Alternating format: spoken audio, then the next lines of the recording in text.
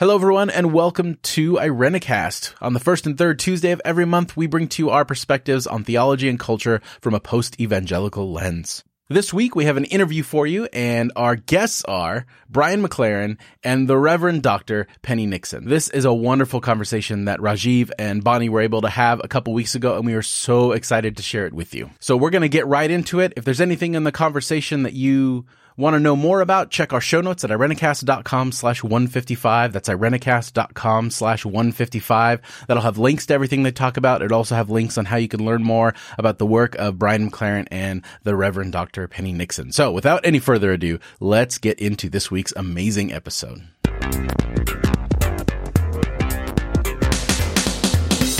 We're here at the Congregational Church of San Mateo in the office of the Reverend Dr. Penny Nixon, Senior Minister, with special guest Brian McLaren. It's a privilege to be with the two of you in the same space and to be out of our little bunkers and in the real world doing one of these episodes. Absolutely. And it's a delight to hear you in conversation with each other. So what an honor for Irenicast and for our listeners to have you both as guests. We just want to start from the very beginning to hear from each one of you. What is your Christian story? Where did you begin? What roads have you traveled that led you to where you are now? And maybe we'll start with Brian, since you're okay. Fantastic. Well, it's great to be with you guys, and so glad you're for this great podcast and what you're doing, and so happy to be with you. Penny, I grew up fundamentalist in a little Protestant sect called the Plymouth Brethren. My parent, in almost every fundamentalist sect, even though there are some really mean people, there are some really nice people too. And my parents were really nice people. They behaved better than their theology in many cases. And so I had a very loving upbringing. And the things I'm grateful about from my background is, man, I learned the Bible. By the time I was 10 years old, I knew more than an awful lot of people I know with a lot of training. So I learned a lot. I ended up becoming an English major, and I think it's because I learned literary criticism and analysis indirectly through all of my Bible study. But in my teenage years, I was pretty sure I was on my way out. I loved science, and I thought evolution made so much sense. And I think it was my fifth grade Sunday school teacher. I must have asked a question about evolution, and he said, "Oh, you have to make a choice. You either can believe in God or evolution." And it was like 4 more years and I'm out of here. And I liked rock and roll, and now fundamentalists love rock and roll, but back then that was not good. And obviously when you're a 14-year-old boy and your, hormones are coming alive, figuring out how you're going to be a sexual being in a religion. Back then it wasn't that, we just never talked about sex. It's just, you wondered how all these babies ever came into being. So that was my background. And then I ended up getting invited on this retreat, and it was I didn't know it at the time, it was part of something called the Jesus movement in the 1970s. And then I had this kind of powerful spiritual experience, and suddenly I'm with all these charismatics. And so for maybe the next 10 years, I ended up getting kind of a guided tour of every different kind of Christianity. I was around Catholic charismatics and Episcopal charismatics and hardcore Pentecostals, and I was around a lot of shouting and yelling and hollering and hooting and some rolling on the floor and all kinds of stuff. And then I got exposed to these hyper Calvinists. And so I really got around in those years. My plan was to be a college English teacher. And while I was teaching, I was part of a little group that started a church, ended up becoming the pastor, and the rest is sort of brutal, tragic tale. Wow. Yeah. Many, many different roads you've traveled. Penny, how about you? So I guess it would be easiest to describe myself as a prenatal Christian. My mother had a conversion experience while I was in the womb. And so must have rubbed off. I know, right? It rubbed off for sure. And then when I was about 6 weeks old, I almost died, and she kind of gave me over to God, and the church prayed for me, and I didn't die, obviously. And so that started out. And I was raised in New Hampshire in Conservative Baptist.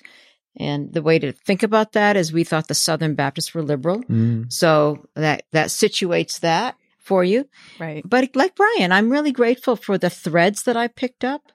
I've had to obviously deconstruct quite a bit of stuff, but I picked up this thread of love. I picked up this thread of the image of God in every person. And somehow that just got to me at a cellular level, even as a child. I was a kind of a spiritual kid.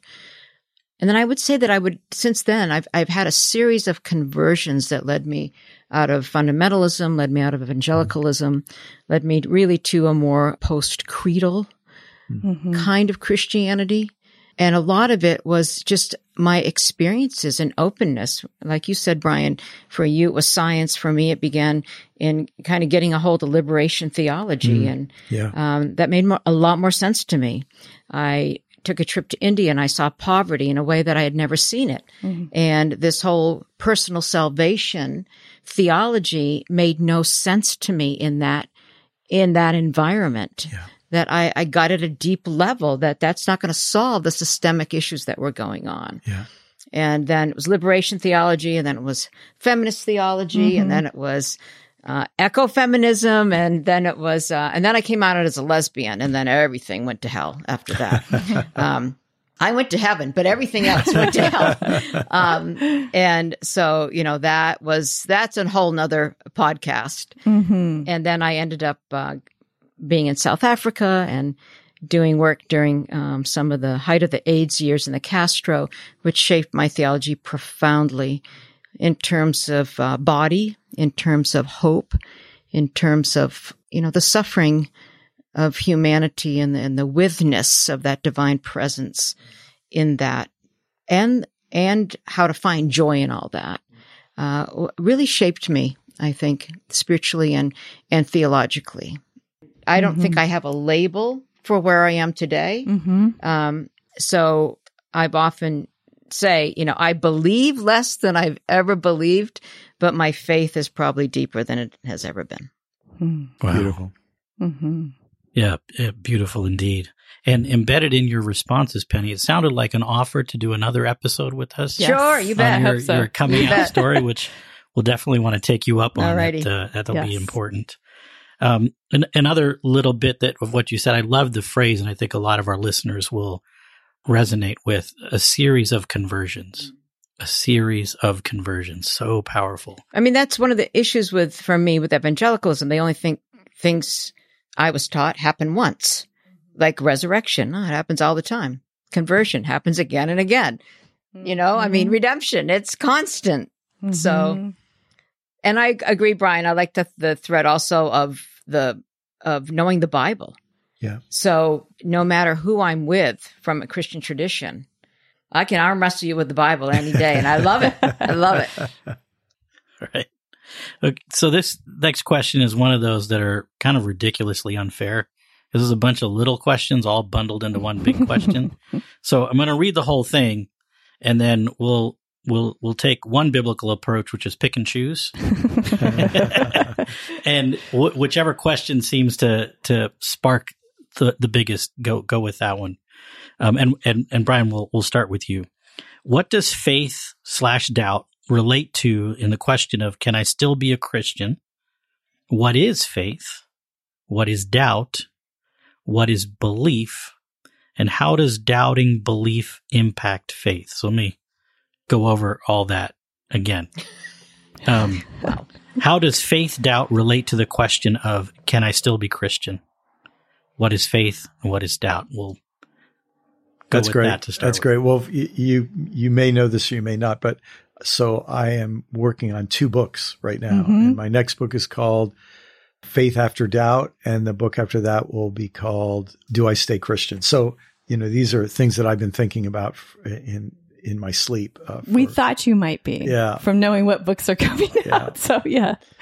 And, faith has many different meanings. And I think that's where we have to start. It means a lot of different things. But unfortunately, in modern Western Christianity, and especially white Protestant Christianity, faith means belief for a lot of people. to say I have faith means I hold to a set of beliefs. Mm-hmm. And I think one of the great needs for us is to disentangle those two words and let them mean something different again. And I think one of our great struggles right now is faith gets caught in between two different communities. One is the community of religious people who want to define it as beliefs, and the other is the community of kind of maybe scientific and rational people who want to define it as irrationality, and something that is sort of beneath them. And so I think one of our struggles is to redefine and rediscover and re-articulate and represent faith as something other than what both of those groups understand it to be. In the research I've been doing for this book, I came across a really interesting definition of faith from Alan Watts, who back in the 60s, he was the big scholar of Eastern religion. He defined faith as unconditional openness to the truth. And that way, suddenly faith becomes related to doubt, because faith is the commitment to pursue the truth beyond what you currently think. And I just think there's something very beautiful and powerful there. Excellent. Thank you. Thank you. Penny? Well, I'm just chewing on that. What is it? Unconditional openness to the truth. To the truth. Yeah, a commitment to follow the truth wherever it leads you. Right. That's beautiful. Someone said that doubt isn't the opposite of faith. Certainty is the opposite of faith.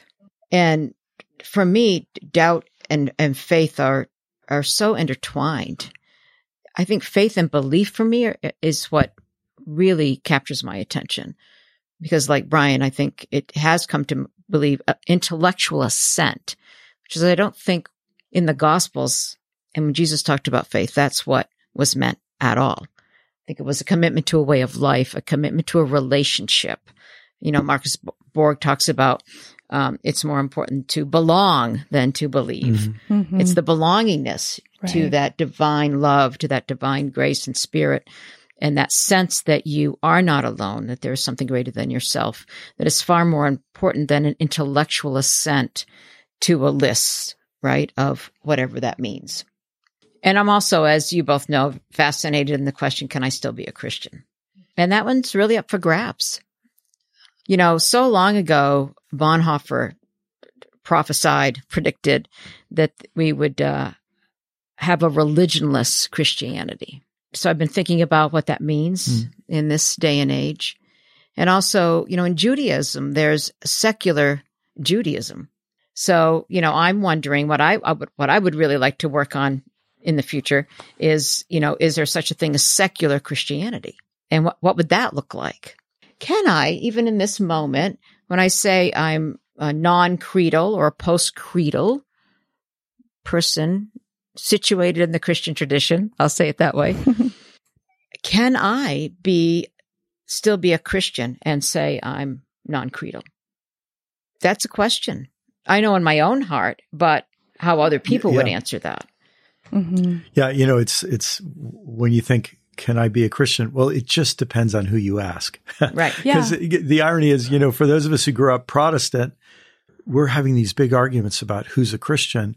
Meanwhile, our Catholic friends say, well, before Vatican II, we would have said you weren't. Right. And the fact is, I have some Eastern Orthodox friends who actually don't think I'm a real Christian in the way that counts the most. So it sort of depends on who you ask, and they all have their different authority structures, which comes to another definition of faith, because I think functionally what faith means for a lot of people is it's a tribal identifier. Right. Yes. When you say I'm of Christian faith or Jewish faith or Hindu faith or whatever, what it really means is I belong to a community of people with a certain heritage, submission to certain authority figures, reverence for certain texts. And I think that's in many ways how a person could say, well, look, I'm a Jew and I'm an atheist. I'm a Jew and I have no beliefs that, like everything in the Jewish tradition, I don't believe any of it's true. But I'm part of this heritage, and that's still accurate for me. So this is where that word faith, has got so many different things going on. And it's true. I mean, secular Jews would tell you, I had this fascinating lecture in Israel about secular Judaism, and I was just riveted the whole time. And I finally thought, like, I get it. So at the end, obviously said, are there questions? So I'm like, well, then, what do you, describe your relationship to your sacred texts? And he's like, oh, they're super important. Yeah, we go back to those. Those are our sacred texts. And I'm like, I thought you were a secular Jew. Like, how can you? But then it's holding that, yes, right? Holding that heritage, holding that sense of tribe and community. But then that in itself comes with a host of complications. And can I throw in one other curve? Oh, please. Absolutely, Yes. So I think something's happening around the world right now where enough people are moving towards some kind of contemplative, post-dual consciousness, mystical, whatever you want to call it, self-critical approach to their faith where something happens. And I guess I can speak from my own experience in this. I don't feel like it, like what you said before, you feel like your faith is stronger. Like, I feel like my faith has taken me, my Christian faith has provided me the resources to reach a place where I really don't care if you call me a Christian. Mm-hmm. Right. And it's not because I don't, it's because I actually think that's kind of what Jesus was getting at. I kind of think it's what Paul was getting at. And I think that's the direction my sincere pursuit of my faith led me to, a place where I don't care what you call me. There's a place, I think it's in 1 Corinthians, Paul says, by the grace of God, I am what I am, I am what I am, whatever you want to call me. And then he says something like, I don't even judge myself. I am what I am. So, go ahead. Can I just respond to that one thing? Because I was really grappling with this, and I was in deep conversation with a beloved friend, and in a very tearful way, I said, I don't know that I can identify as a Christian anymore. Because everything that's going on in the country, and I named some things which the details aren't important now. And then I described it to him, and at the end of it, he said, I think that might be the most Christian thing I've ever heard. Yes. So it's exactly what you're saying. Yes. I mean, you just said it in a beautiful and articulate way. And that's what I'm coming to. Like, and I was doing this journaling when I was in Northern Ireland a bit ago with your friend, Gareth Higgins. Fantastic. Oh, fantastic. And John Deere was there. And two dear friends. John said, he really challenged us to have a conversation with Jesus. And I was a little reticent to do that. I'm like, I haven't done that for a while. But I did. And I was like, I don't know where I'm being led, what I'm doing.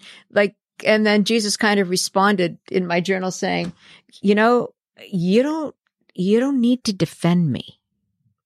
And I don't care what you call yourself. Do what you're called to do. And do it with grace and mercy and compassion and love and fierceness.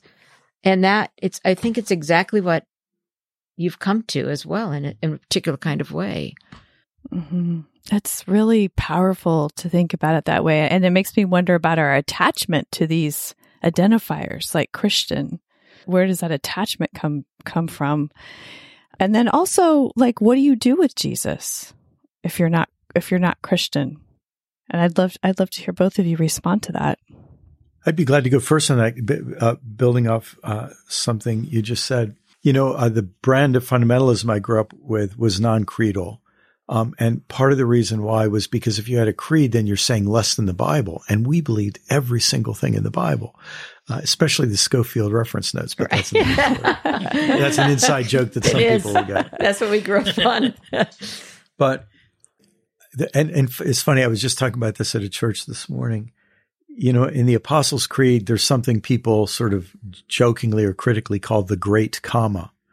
And it is that the entire life of Jesus, everything Jesus said and taught, is contained in a comma between born of the Virgin Mary, suffered under Pontius Pilate. And so Jesus' teaching, and he's, according to the Gospels, Jesus was pretty interested in his teaching. He took it pretty seriously. There's one place where he says, this is the reason I've come to teach, So his teaching becomes almost irrelevant, in classic Christology. Yeah, his teaching's really unimportant. Right. So the thing I have to say at this stage of my life, if I were to write a creed, one of I'm not saying anybody else should agree with this, but one of the things I would like to say in my creed is he was really smart. And I know all the questions we have about textual criticism and all the rest, but whatever substantial human being could be behind this collection of stories, I mean, I probably grappled with the Gospel of Luke deeper than any other single text in the Bible. And the brilliance and the political insight. I feel like as I become a student of Jesus, you just see through Donald Trump in a second. And not only do you see through him, but you pity him. You have compassion on him. And you can be furious with him and you want to turn his tables of his temple upside down.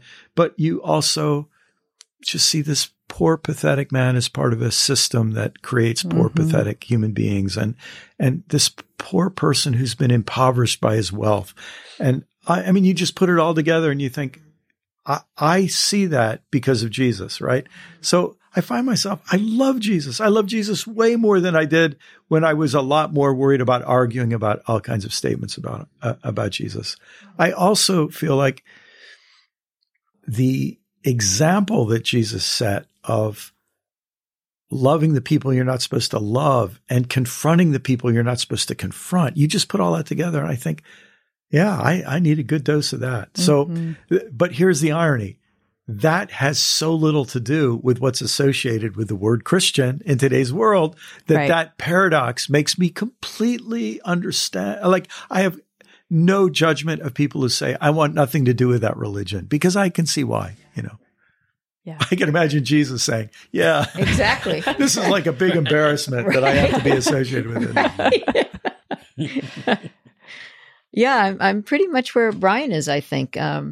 A revolutionary prophet that I want to follow, and they're life-changing. They provide a needed corrective in my own life again and again.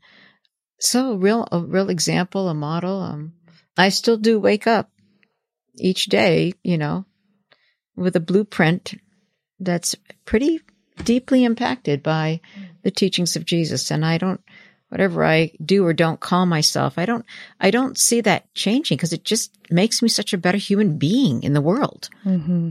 So in the stories of your arc, a couple of things that both of you lifted up was an appreciation for having some pretty strong biblical literacy. You knew the Bible at a young age, which gives you some fluency. One of the things we talk about in sort of this post-evangelical work is we're bilingual. We can speak fundamentalist. Yes. So there's that. And then also knowing people that were good people. Brian, I think your words were something akin to, your parents were much nicer people than their theology. Mm-hmm. And I think we can probably all relate to that. So these things that you talk about looking back that you're bringing forward with a lot of fondness and warmth is beautiful, and I think helps anyone on the journey. But in addition to that, what are things that you look back on, you reflect back on, that you've pulled forward with great meaning that surprised you? Can I tell you one that just is kind of recent? I think any responsible person who doesn't want to be dangerous, doesn't want to be a danger to themselves and others, they have to disarm the idea of an angry God, right? They have to disarm this wrathful God who can't be happy unless somebody suffers, But I feel like lately I am re-engaging with that idea in this way. I think the biblical literacy that my reading of the Bible led me to is to say, even places that I don't think are, let's say, historically or factually or scientifically accurate, they are human expressions of encountering reality in a meaningful way. So right now we're in an environmental crisis. And if we don't learn to live within the limits of a creature in an environment, if we continue living out of sync with the laws of nature, the laws of ecology, then we're going to discover the wrath of planet Earth. Because when you don't live in sync, you end up experiencing environmental, climate breakdown. You impoverish your soils. You're going to be hungry. Your crops will stop producing. Rich people exploit poor people, and poor people will not just sit on the other side of their wall and die. They will find a way around your wall, and your life will be worse than it would have been if you would have shared with them before, right? So all of these things that are attributed to the wrath of God, I think now I look and say, for a while, I would have just been happy to say, yeah, that's all mythology. Let's get rid of that. But now I want to go back and say, but you know what? There's an insight there that we desperately need right now. And I mean, can I tell you what's so bizarre? Like I look at those first few chapters of Genesis, which we all heard all kinds of arguments about taking literally, blah, blah, blah. You sort of could imagine a story that goes something like this. Naked hunter-gatherers living in a garden are told, you can be part of this garden and enjoy the tree of life for uncounted generations if you will just live within your environmental limits. But if you make choices to live outside of your environmental limits, you're going to find out what evil is. Yeah. Now, suddenly that story comes back and it's almost literal, right? Right. And then you think, what happens next? Warfare between the pastoralists and the agriculturalists. Yeah. Then what happens next?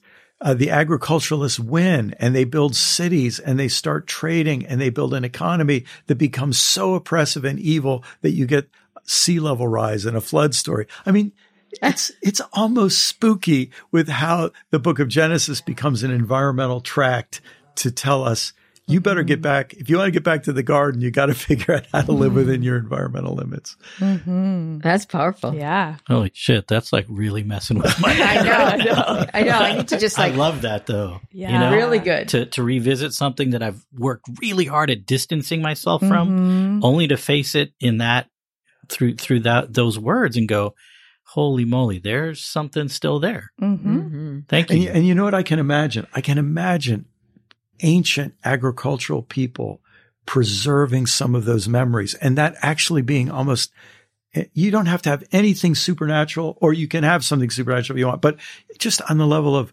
the deepest wisdom of a culture would remember, we used to be naked hunter-gatherers and some of them still exist. We see them, sometimes, and they know something we lost and they have something we don't have. And you know what I mean? There's just wisdom in right. that. Yep. Yeah.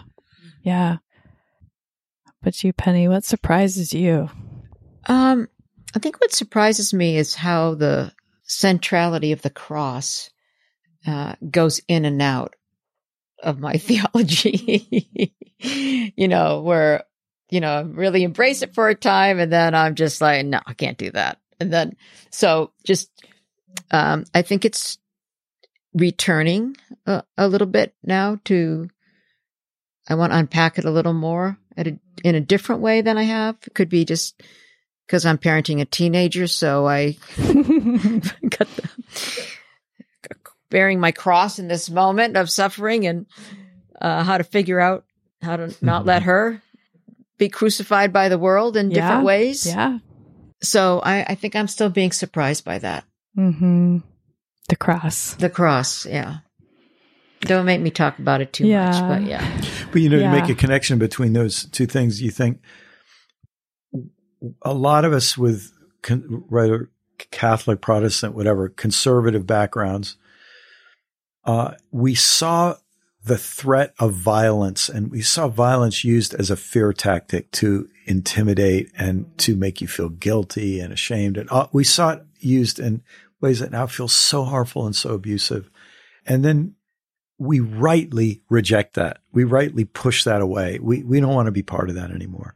But then eventually we start seeing, yeah, but you know what? There really is suffering in life, and there really is danger in life, and there really are consequences in life, and there really are decisions that can bring so much horror and pain. And yeah, and we keep, and both of those things are in the narrative that I think are there for a good reason. Yeah. Mm-hmm. So do you find anything in the narrative? I love how you brought the Genesis text and really relate it to our current situation on the planet. Anything that speaks to the future of American Christianity? Mm-hmm. Where do both of you, who have been riding this wave for a while, observing things along the way, integrating things along the way into your own personal journeys, where do you see the future? A couple of years ago, I got asked to speak to the World Future Society, and I realized I had read a lot of futurists, but I didn't really understand their methodology, so I had to do some research. And, you know, one of the things that a lot of futurists would say is that we don't make predictions, but we create scenarios. Right. And very often they create a likely, an extension of current trend scenario. And then they create a scenario, one or more scenarios where things could go better than that. And then they create one or more scenarios where things would go worse than that. And that's kind of how when I think of your question, I think all three of those possible scenarios will be true. I think the likely trend scenario is that institutional Christianity will continue to shrink and wrinkle. Mm-hmm. It'll get older and smaller. And there's a whole lot of reasons for that. And I think that's going to happen to conservatives, liberals. I think that there's going to be a dimension of that just happens, right? I think the worst case scenario will happen. I think there will be a resurgence of white supremacist, white nationalist Christianity. I think it will find ways to create alliances with non-white people who are willing to make an alliance with white supremacist Christianity if they get patriarchy and money and perks from white supremacist Christianity, because that's how white supremacy works. It makes deals. So I think something super ugly is already happening, and I think it's not going to go away. And I think that, to me, the repulsive, disgusting, let me use a word, deplorable, alliance of Franklin Graham and Robert Jeffress and Tony Perkins and these people with Donald Trump. It's just so obviously sycophantic. And even if Trump loses, those people are still our neighbors. Yes. And it's not going to go away. Mm-hmm. And they've got to figure out what they're going to do.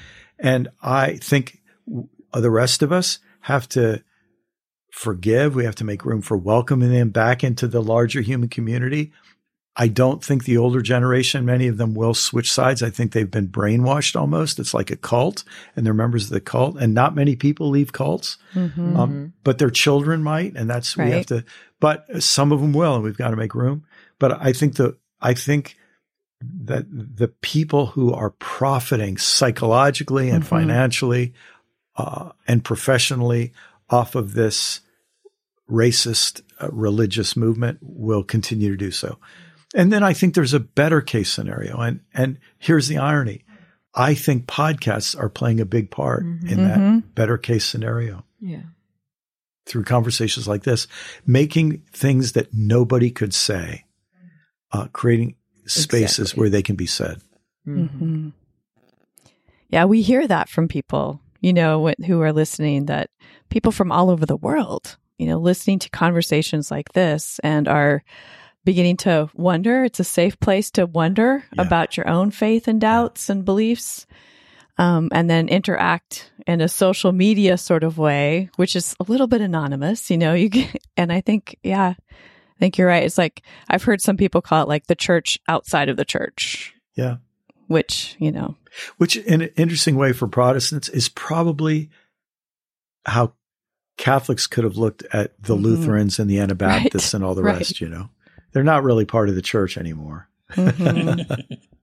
Yeah. The true historic church.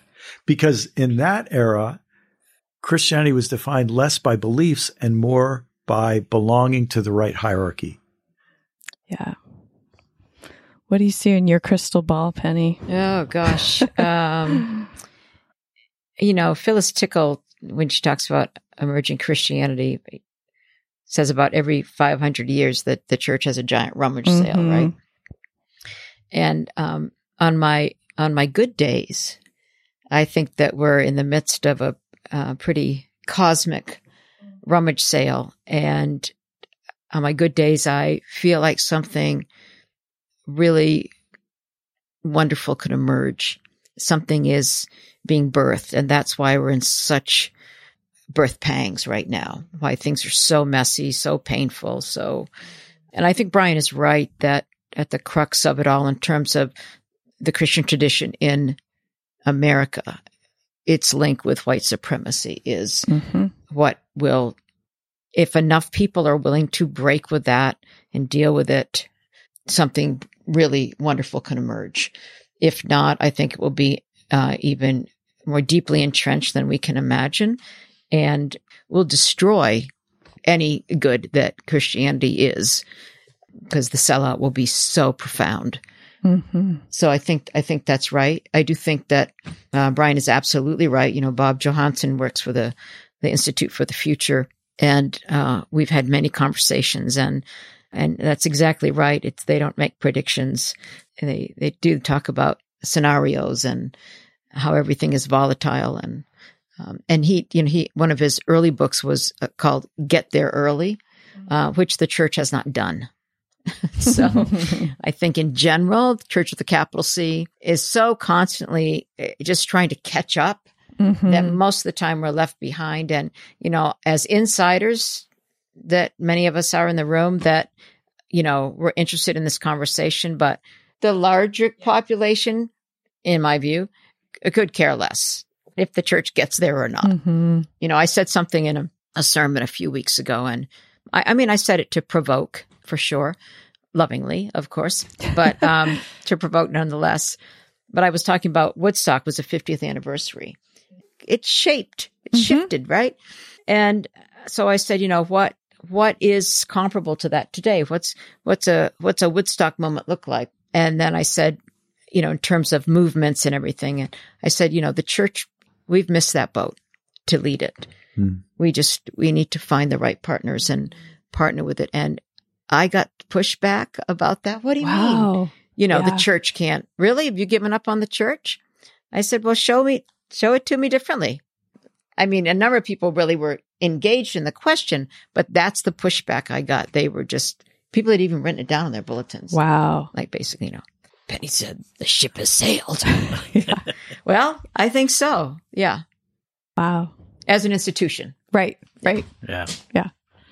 Yeah, I think I love that illustration of the rummage sale. I think we're in the middle of it. And we come across stuff and we go, this is really meaningful. I'm going to hang on to it. And then there's a lot of other stuff we're going, well, maybe somebody else could use it. You know, and there's a lot of people, I don't know how old you are, but roughly in our age group, who we've spent our professional lives trying to salvage this stuff. Right. And there's a huge amount of grief, you know, because we've worked hard, and sometimes there's shame, like we failed, the thing's going to sink on our watch, you know.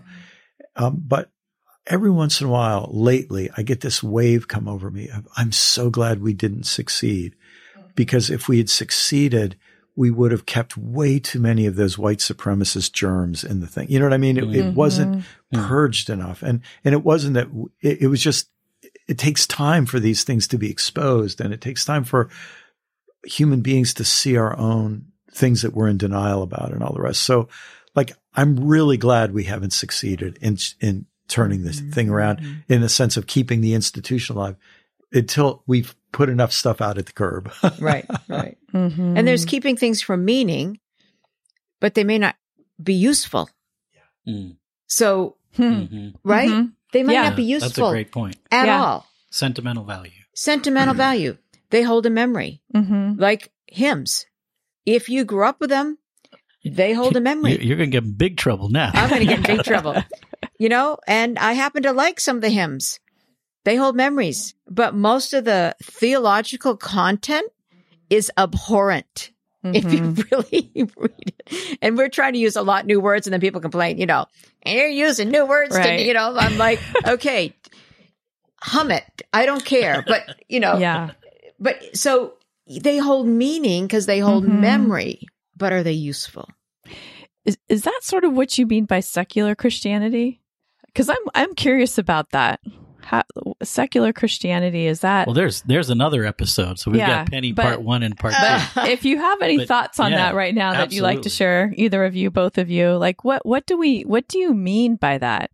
Because I'm thinking about American Christianity in the future, and I'm wondering if there's a space for secular Christianity in the American landscape and what that might look like. Yeah, I don't know. I think people would be so like, aghast or, just like, how could you put those two words together? Because, especially evangelical Christianity has been the nemesis, right? Has been humanism and, secularity or secularism. But just like there are atheist Jews who the tradition may hold some real meaning, even though there's no really belief in it. Can you be an atheist Christian? I mean, Greta Vosper? Vosberg. Yeah, Vosper. She's an atheist pastor.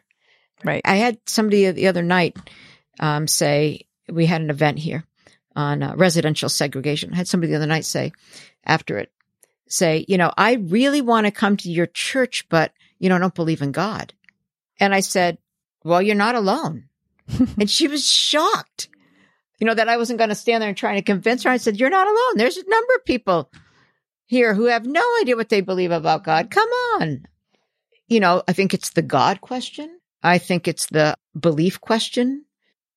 So I think there could I think it's what Bonhoeffer was getting at with a religionless Christianity. So maybe that's not the right descriptor. I don't know, but it's fun to play with. That's for sure. Yeah. Thoughts, Brian?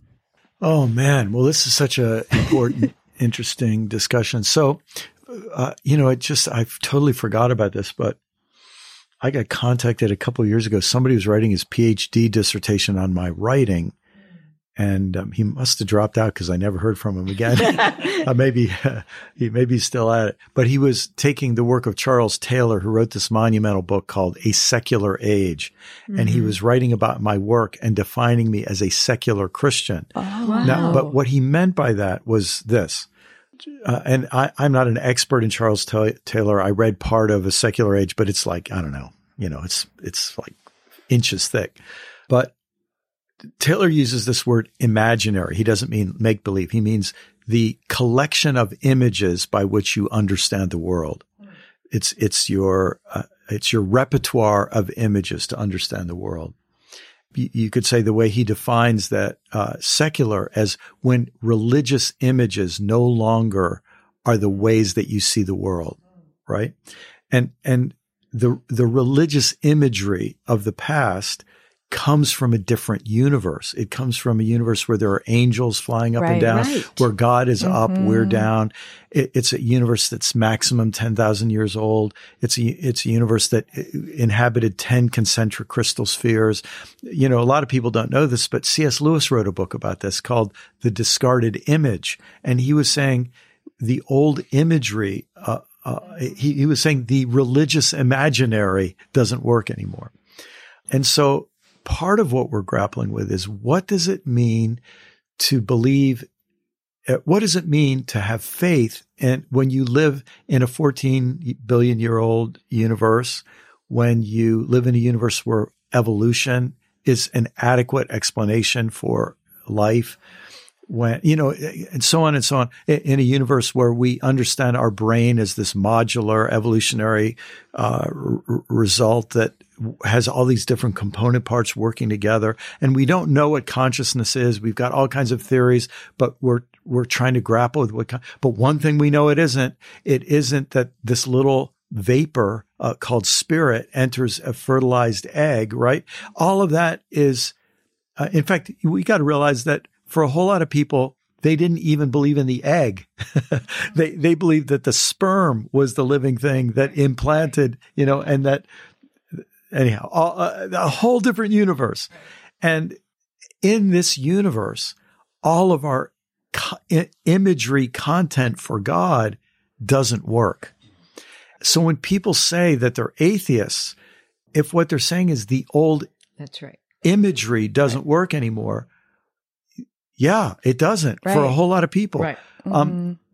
But here's the question. I don't even think if we know if there can be a resurrection of God in the new universe, because whenever we use the word, we bring in the old imagery. Exactly. That's right. And that's to me the foment of this moment. I think there's a certain sense all of us are atheists and all of us are agnostics and all of us are believers. You know, Rachel Held Evans, who just died, she's such a beautiful person, but she used to say, how did she say it? In the parts of a day when I believe. Right. Yeah. Right. Because we're all living in this. Right. And I think part of what maybe we can do, and part of what a term like religionless Christianity maybe helps us do, or secular Christianity, is help us say we're all in this mess. We are. And my guess is that 9 out of 10 fundamentalist preachers are too. They just can't admit it.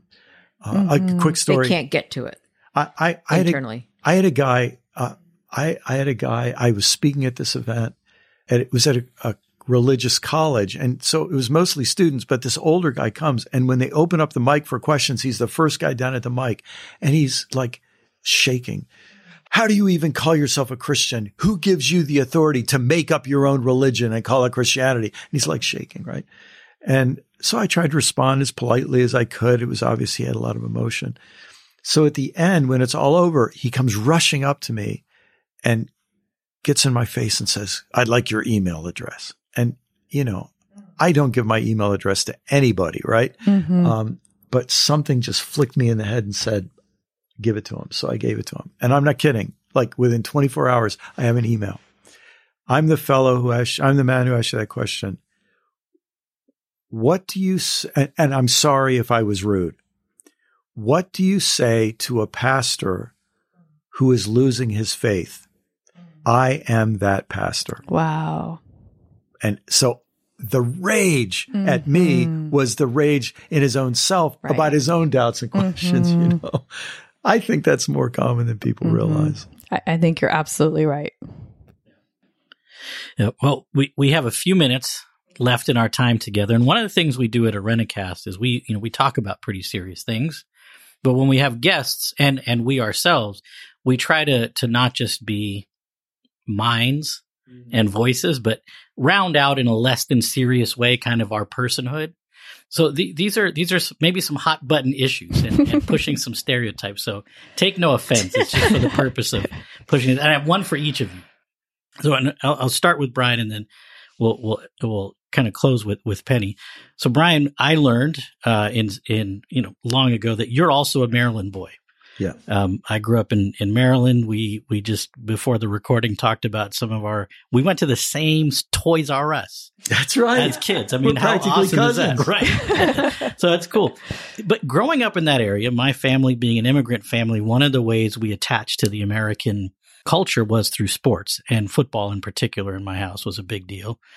And my dad and I were diehard Washington Redskins fans. Then over time, the consciousness about the name, the mascot, got to us. And then I moved to California, and it's been this strange and very emotional struggle. And I'm wondering, I mean, it sounds like a silly thing, but it's a big deal because it's a very derogatory term. But, the sport is what it is. The team means what it means to that group of people. And do you have a similar relationship with DC football, or is it just not a thing for you? No, I grew up and the Redskins were our team. And I just have to be honest, I still love sports, but I haven't kept up with sports in so many years. I just like another year goes by, I say, oh, hold it.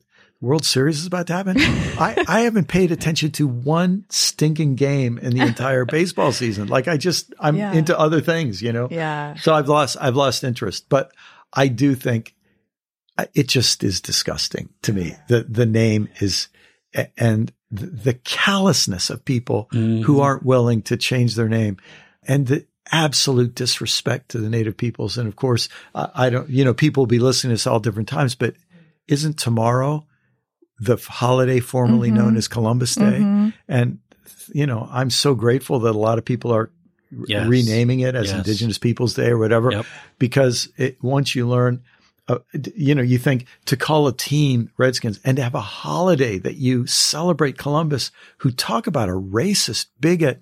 And a lot of people don't know he was a pimp. He was a child sex trafficker. Yeah. People don't know this about him, so. Yeah. Yeah. Well, thank you. Thank you for that. That was supposed to be on a light note. That was like, that's okay, but it helps us get a fuller picture of your passion around different things. Yeah, it's a struggle. I went to a museum in South Dakota that's run entirely by Native people, funded by Native people. And the last exhibit was titled, "We Are Not a Mascot." Crazy. And the primary mascot was my beloved NFL team. And it was in that moment, I remember standing there going, I can't do that anymore. I can't in good conscience. I mean, and it's a big deal. I mean, it sounds weird, but it was a big part of my American experience, was to be a football fan. It was a way to be accepted. So to then have to say this beloved football team is no longer okay. Well, can I just say difficult. too, you know, having an immigrant background, it's almost like suddenly you enter into other people's story. And I mean, I'm not in any way trying to get myself as a white man off the hook, but you know, when you're born, you have no idea what you're born into. And every white kid who grows up in America eventually finds out, oh, I'm white. I didn't know. And people of my heritage, this is what happened. It's all, I think we're all in this sense, especially for things that happened before we're born. We wake up and we realize, oh, there was other stories going on before I came along, and now I'm part of those stories, like it or not. Yeah. Mm-hmm. Yeah. I just wanted to like football. Right. Yeah. So Penny, sticking with the sports theme. Oh, great. You talked about coming out as lesbian, and we know each other. We're close. So I'm just going to throw this out there, tongue in cheek. Do all lesbians play softball? No, they do not.